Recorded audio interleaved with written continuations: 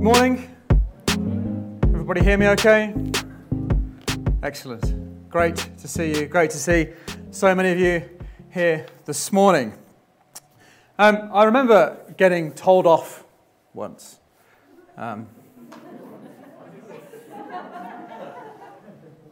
Actually, I was at Bible college when I was being told off, and I was being told that the Bible clearly says that wives should submit to their husbands because men are the head of the household.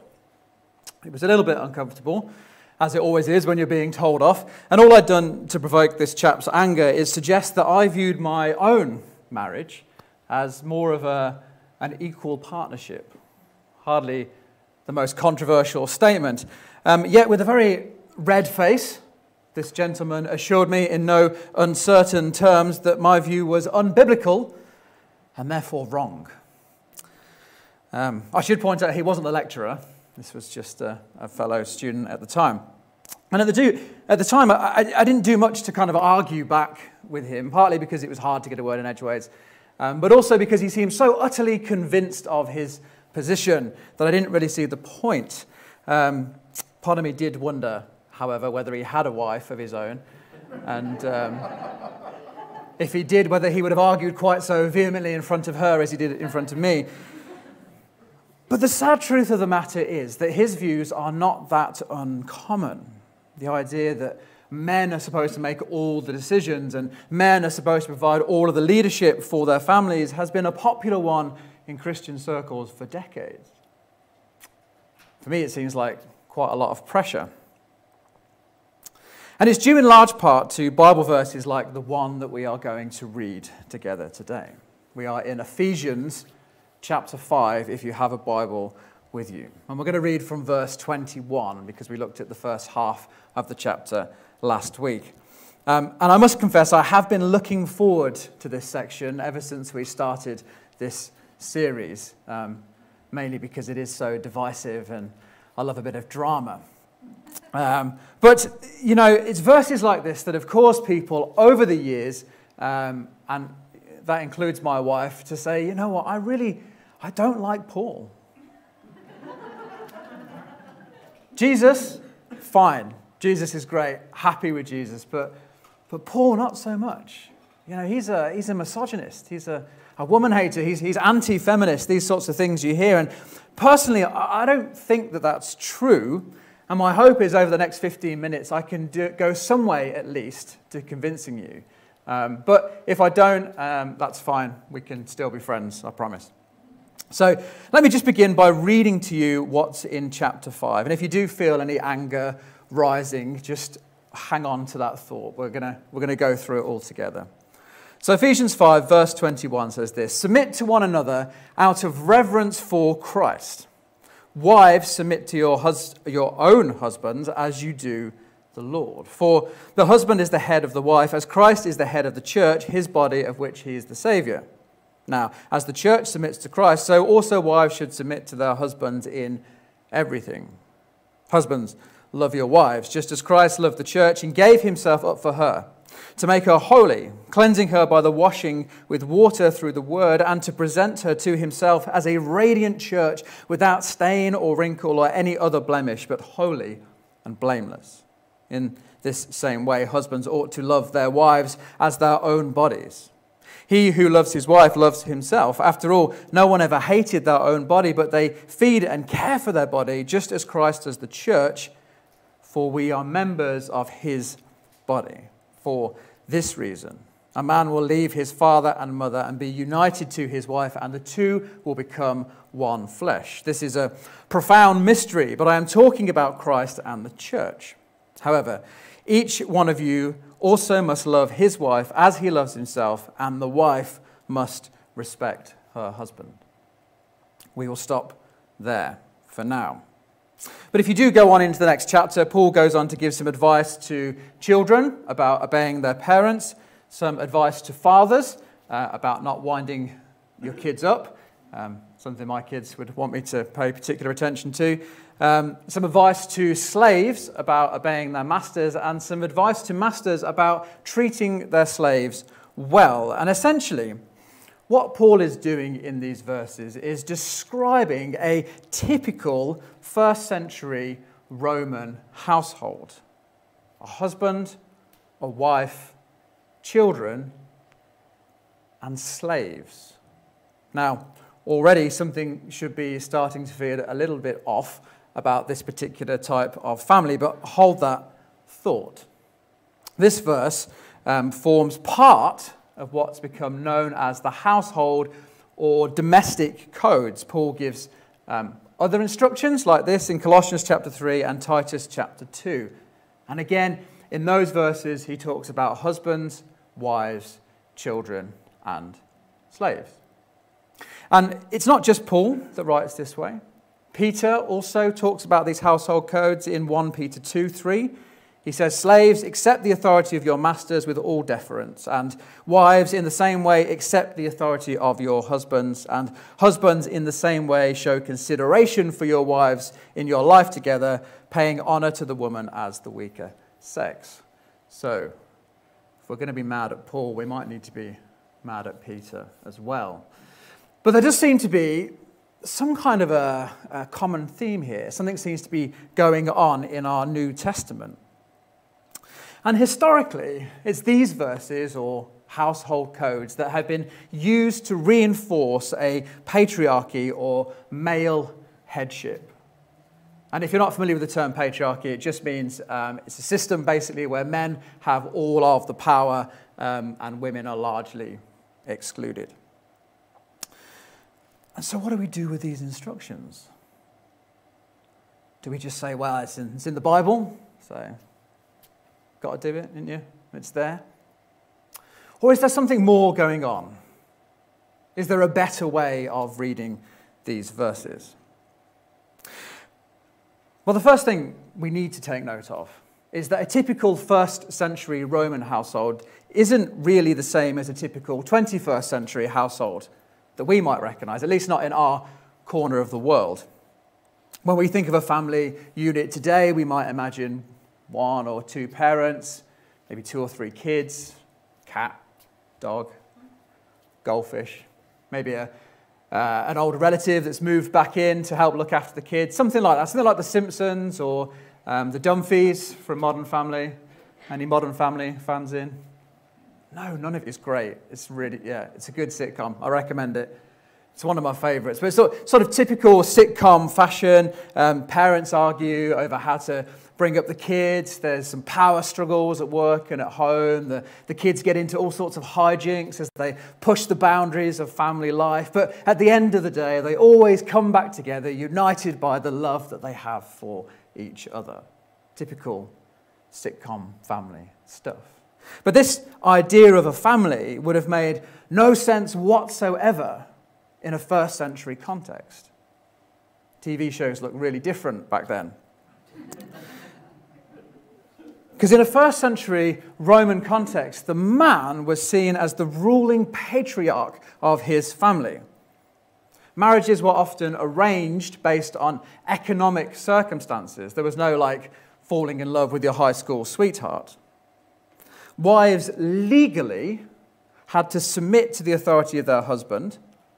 Unmarried women were expected to submit to the authority of their fathers. And if their father had died, you just had to choose the nearest living male relative. Women couldn't own any property, run any businesses in their own right, conduct any legal or financial transactions. They always needed a man to act on their behalf. And the wife, and sometimes wives, did hold a slightly higher position in the household than the slaves, but they were still essentially seen as the property of the husband. There were no power struggles to be had here. Similarly, a father was seen as having ultimate authority over his children. Even after they were grown and had families of their own, they were required to submit to his will. And if there were any hijinks or pushing of the boundaries, he was allowed to beat them in the same way that he could beat his wife or slaves. And he could do all of that under the Roman law, because the family was essentially seen as a microcosm of Roman society at large. The family unit had to reflect what was going on in the wider world. And in the wider world, men had all of the power. They ruled, women didn't. So that's what the family had to look like. So hardly the kind of happy-go-lucky sitcom families that we see on our TVs today. And because these first century family values were protected by law, anybody who was seen as breaking them by perhaps raising the status of women or children or slaves could find themselves in serious trouble. And what's interesting is that that was exactly what was happening in the early church. Instead of meeting in public spaces where the men gathered, the early church gathered in the home, the domain of the women. Worse than that, the early church had female leaders and other undesirable folks. Roman authorities noted in their letters and journals, often with derision, that the church seemed to be made up of women, slaves, and the uneducated and the poor. The growing family of Christ, it seems, looked quite different to a Roman family, and that was a problem. And so when Paul writes to the Galatians, there is neither Jew nor Gentile, slave nor free, nor male and female, you are all one in Christ Jesus. This is a hugely charged political statement. It's a dangerous anti-establishment rhetoric, no doubt only spoken of in hushed terms amongst the early believers, because it undermined the qualities, the values of the day. How? By promoting equality. Equality in the home. And so what about Peter and Paul's household codes? What about Ephesians 5? Does that support the idea of Roman family values? Or does it actually subvert them? Well, if we read it alongside other texts that existed at the time, we start to notice some key differences. For example, the first thing Paul says here is, submit to one another out of a reverence for Christ. In a patriarchal society, the idea of the man submitting to anyone other than perhaps another man of a higher rank was unthinkable. And yet here was Paul suggesting that out of reverence for Christ, who, as he writes in Philippians, made himself nothing by taking on the very nature of a servant, that they do just that. The Jewish historian Josephus says, the woman, says the law, is in all things inferior to the man. Let her accordingly be submissive, not for her humiliation, but that she may be directed, for the authority has been given by God to the man. And yet here is Paul saying, submit to one another because the authority belongs to Christ. That was nice, wasn't it? Punctuated the moment perfectly. And then in verse 22, he speaks directly to the wives, which is significant in itself because back then most writings were directed at men. Nothing was written to women. But he encourages them to submit to their husbands, which maybe at first glance does seem like he's supporting the idea of his day. But notice he doesn't suggest that they submit because they're required to by law or because they're somehow inferior to their husbands, but rather because the church submits to Christ. Again, Christ is the authority here, nobody else. Paul is taking these household codes, these ideas that existed at his time, in his day, and he's adding Jesus to the mix. He's saying, what might this look like if we add Jesus here? And then he goes a step further by putting requirements on the husbands too. In Roman law, nothing was required of the husband whatsoever. But Paul says, husbands, love your wives, just as Christ loved the church and gave himself up for her. Just let that sink in for a moment. Men were the final authority. Whatever they said went. But Paul says, no. You actually need to love your wife. And more than that, you need to love her like Christ loved the church, when he humbled himself by becoming obedient to death, even death on a cross. Essentially, if Roman law says that you're the head of the household, fine, but you know what? You're going to do it like Jesus. That's how you're going to do it. who said, "Whoever wants to be great amongst you must be your servant, and whoever wants to be first must be your slave." Can you see how pointed this would have been? Can you see how this takes the expectations of the day and flips them on their head? I love this next bit. Paul goes even further in verse 28. He says, "In the same way, husbands ought to love their wives as their own bodies." Now, that might not seem that significant to us, but back then it would have been hugely significant because women's bodies were seen as ugly, malformed because they didn't look like men's bodies. Aristotle wrote, "The female is, as it were, a deformed male. Because females are weaker and colder in their nature, they should look upon the female state as being, as it were, a deformity." But Paul, by contrast, proclaims that male bodies are no more valuable or worthy than female bodies. Revolutionary. And again, he brings it back to Christ by saying that no one ever hated their own body, but they feed and care for their body just as Christ does the church, for we're all members of his body. He is the final, the only authority. Paul is subverting every expectation here by raising the status of women far beyond the ideas that existed in his time and day. And if we read these verses just through our own 21st century eyes, Paul might even seem to be supporting a system of patriarchy, but to his original listeners, to those that heard it at the time, this would have been revolutionary, freeing. This is liberation theology here. Mirroring exactly what Jesus did when he lifted up the marginalized and the poor, the downtrodden and the outcast. Paul's words, they allowed the people to continue to live under Roman law without being arrested, but with a fresh perspective. Suddenly, Jesus was at the center of this. And instead of the instructions being addressed only to men, they're directed to everyone. Husbands, wives, children, slaves, everybody is included. Everyone has value. Everybody matters in the kingdom of God. And yes, he does encourage wives to submit to their husbands as they were required to by law. But he asks husbands to do the same thing by sacrificing their lives for their wives. Remember verse 21, submit to one another out of a reverence for Christ. And so I think if we just choose to view Paul's words here as supporting patriarchy, we miss the point. Peter and Paul didn't invent the household codes. They aren't rules that were given to them by God for the church. That wasn't what they were. They were simply speaking into the systems that existed in their day. We need to think of this like Jesus on the Sermon on the Mount when he says, "You have heard it said, but I say to you." You have heard it said, "Wives, submit to your husbands." But I say to you, don't do it out of fear, but do it because the church willingly submits to Christ, who gave himself up for her. You've heard it said, "Husbands are the head of the household." But I say to you, they must mimic Jesus in his self-sacrificing, servant-hearted leadership. You know, in our time, now, today, the legal requirement for women to submit to their husbands doesn't exist. And that is a good thing. Truly, really, it is. In the same way that it's a good thing that we don't have slaves as a part of our family household. We have moved on. Things are better now. Not perfect, but better.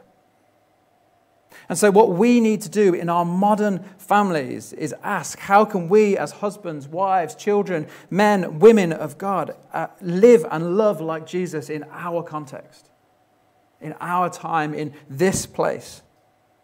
Wives, what does it look like for you to love your partner like Jesus? Husbands, what does it look like for you to love your partner like Jesus? To love your children like Jesus? As men and women who belong to a church family, what does it look like to love each other like Jesus? Never mind who's submitting to who, that's gone. That's what Peter and Paul were dealing with. We have other issues on the table. We have other issues to deal with. Personality clashes, power dynamics. You know, there were no power dynamics in the first century. The men were in charge, that was it, end of story. Perhaps today, more than ever, we need to hear, submit to one another. Don't stand on your own rights, or whoever wants to be great must be your servant. Time constraints and busyness. Wow, that's a huge one for us today, isn't it? We're all so busy all the time. Do we make enough time for each other? Do we value our relationships as much as Jesus values us? Stress. Stress over finances, stress over unemployment. How can we help each other through the challenging seasons of life with the same kindness and the same compassion that Jesus showed to us? Anger, abuse, domestic violence. Some of us might need to get some professional help to deal with our own mental well-being in order to begin to love our partner and ourselves like Jesus loves us. Marriages and just relationships in general are tricky, aren't they? We don't know for certain whether or not Paul was even married himself. But he at least recognized that every situation had the power to be transformed when Jesus was added to the mix.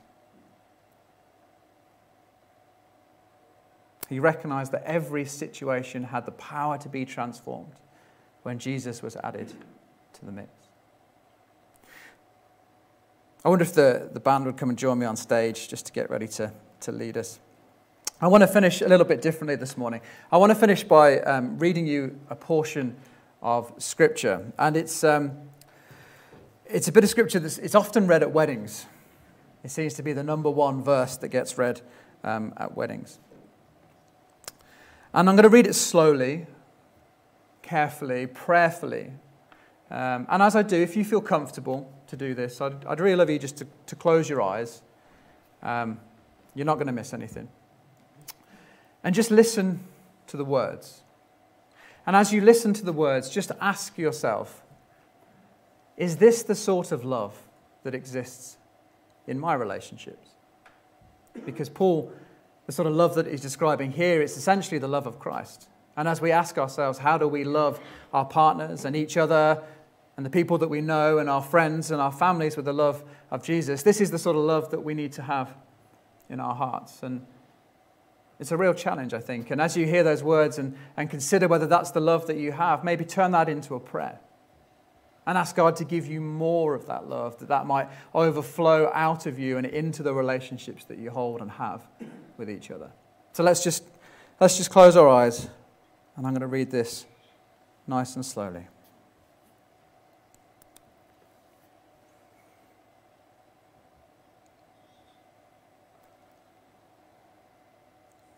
If I speak in the tongues of men or of angels, but do not have love, I'm only a resounding gong or a clanging cymbal. If I have the gift of prophecy and can fathom all mysteries and all knowledge, and if I have a faith that can move mountains but do not have love, I am nothing. If I give all I possess to the poor and give over my body to hardship that I may boast, but do not have love, I gain nothing. Love is patient. Love is kind. It does not envy. It does not boast. It is not proud. It does not dishonor others. It is not self-seeking. It is not easily angered. It keeps no record of wrongs. Love does not delight in evil, but rejoices with the truth. It always protects, always trusts, always hopes, always perseveres. Love never fails. God, our Heavenly Father, I pray that our relationships with one another, whether they be marriages, relationships, friendships, our church family, would reflect the love of Jesus. God, that you would make us patient and kind. You would keep us from envy and boasting. We would not be proud or dishonor others. Father, that we would not be self-seeking. We would keep no record of wrongs. but we would rejoice with truth. Father, that we would protect, trust, and hope together in your love. And in Jesus' name we pray.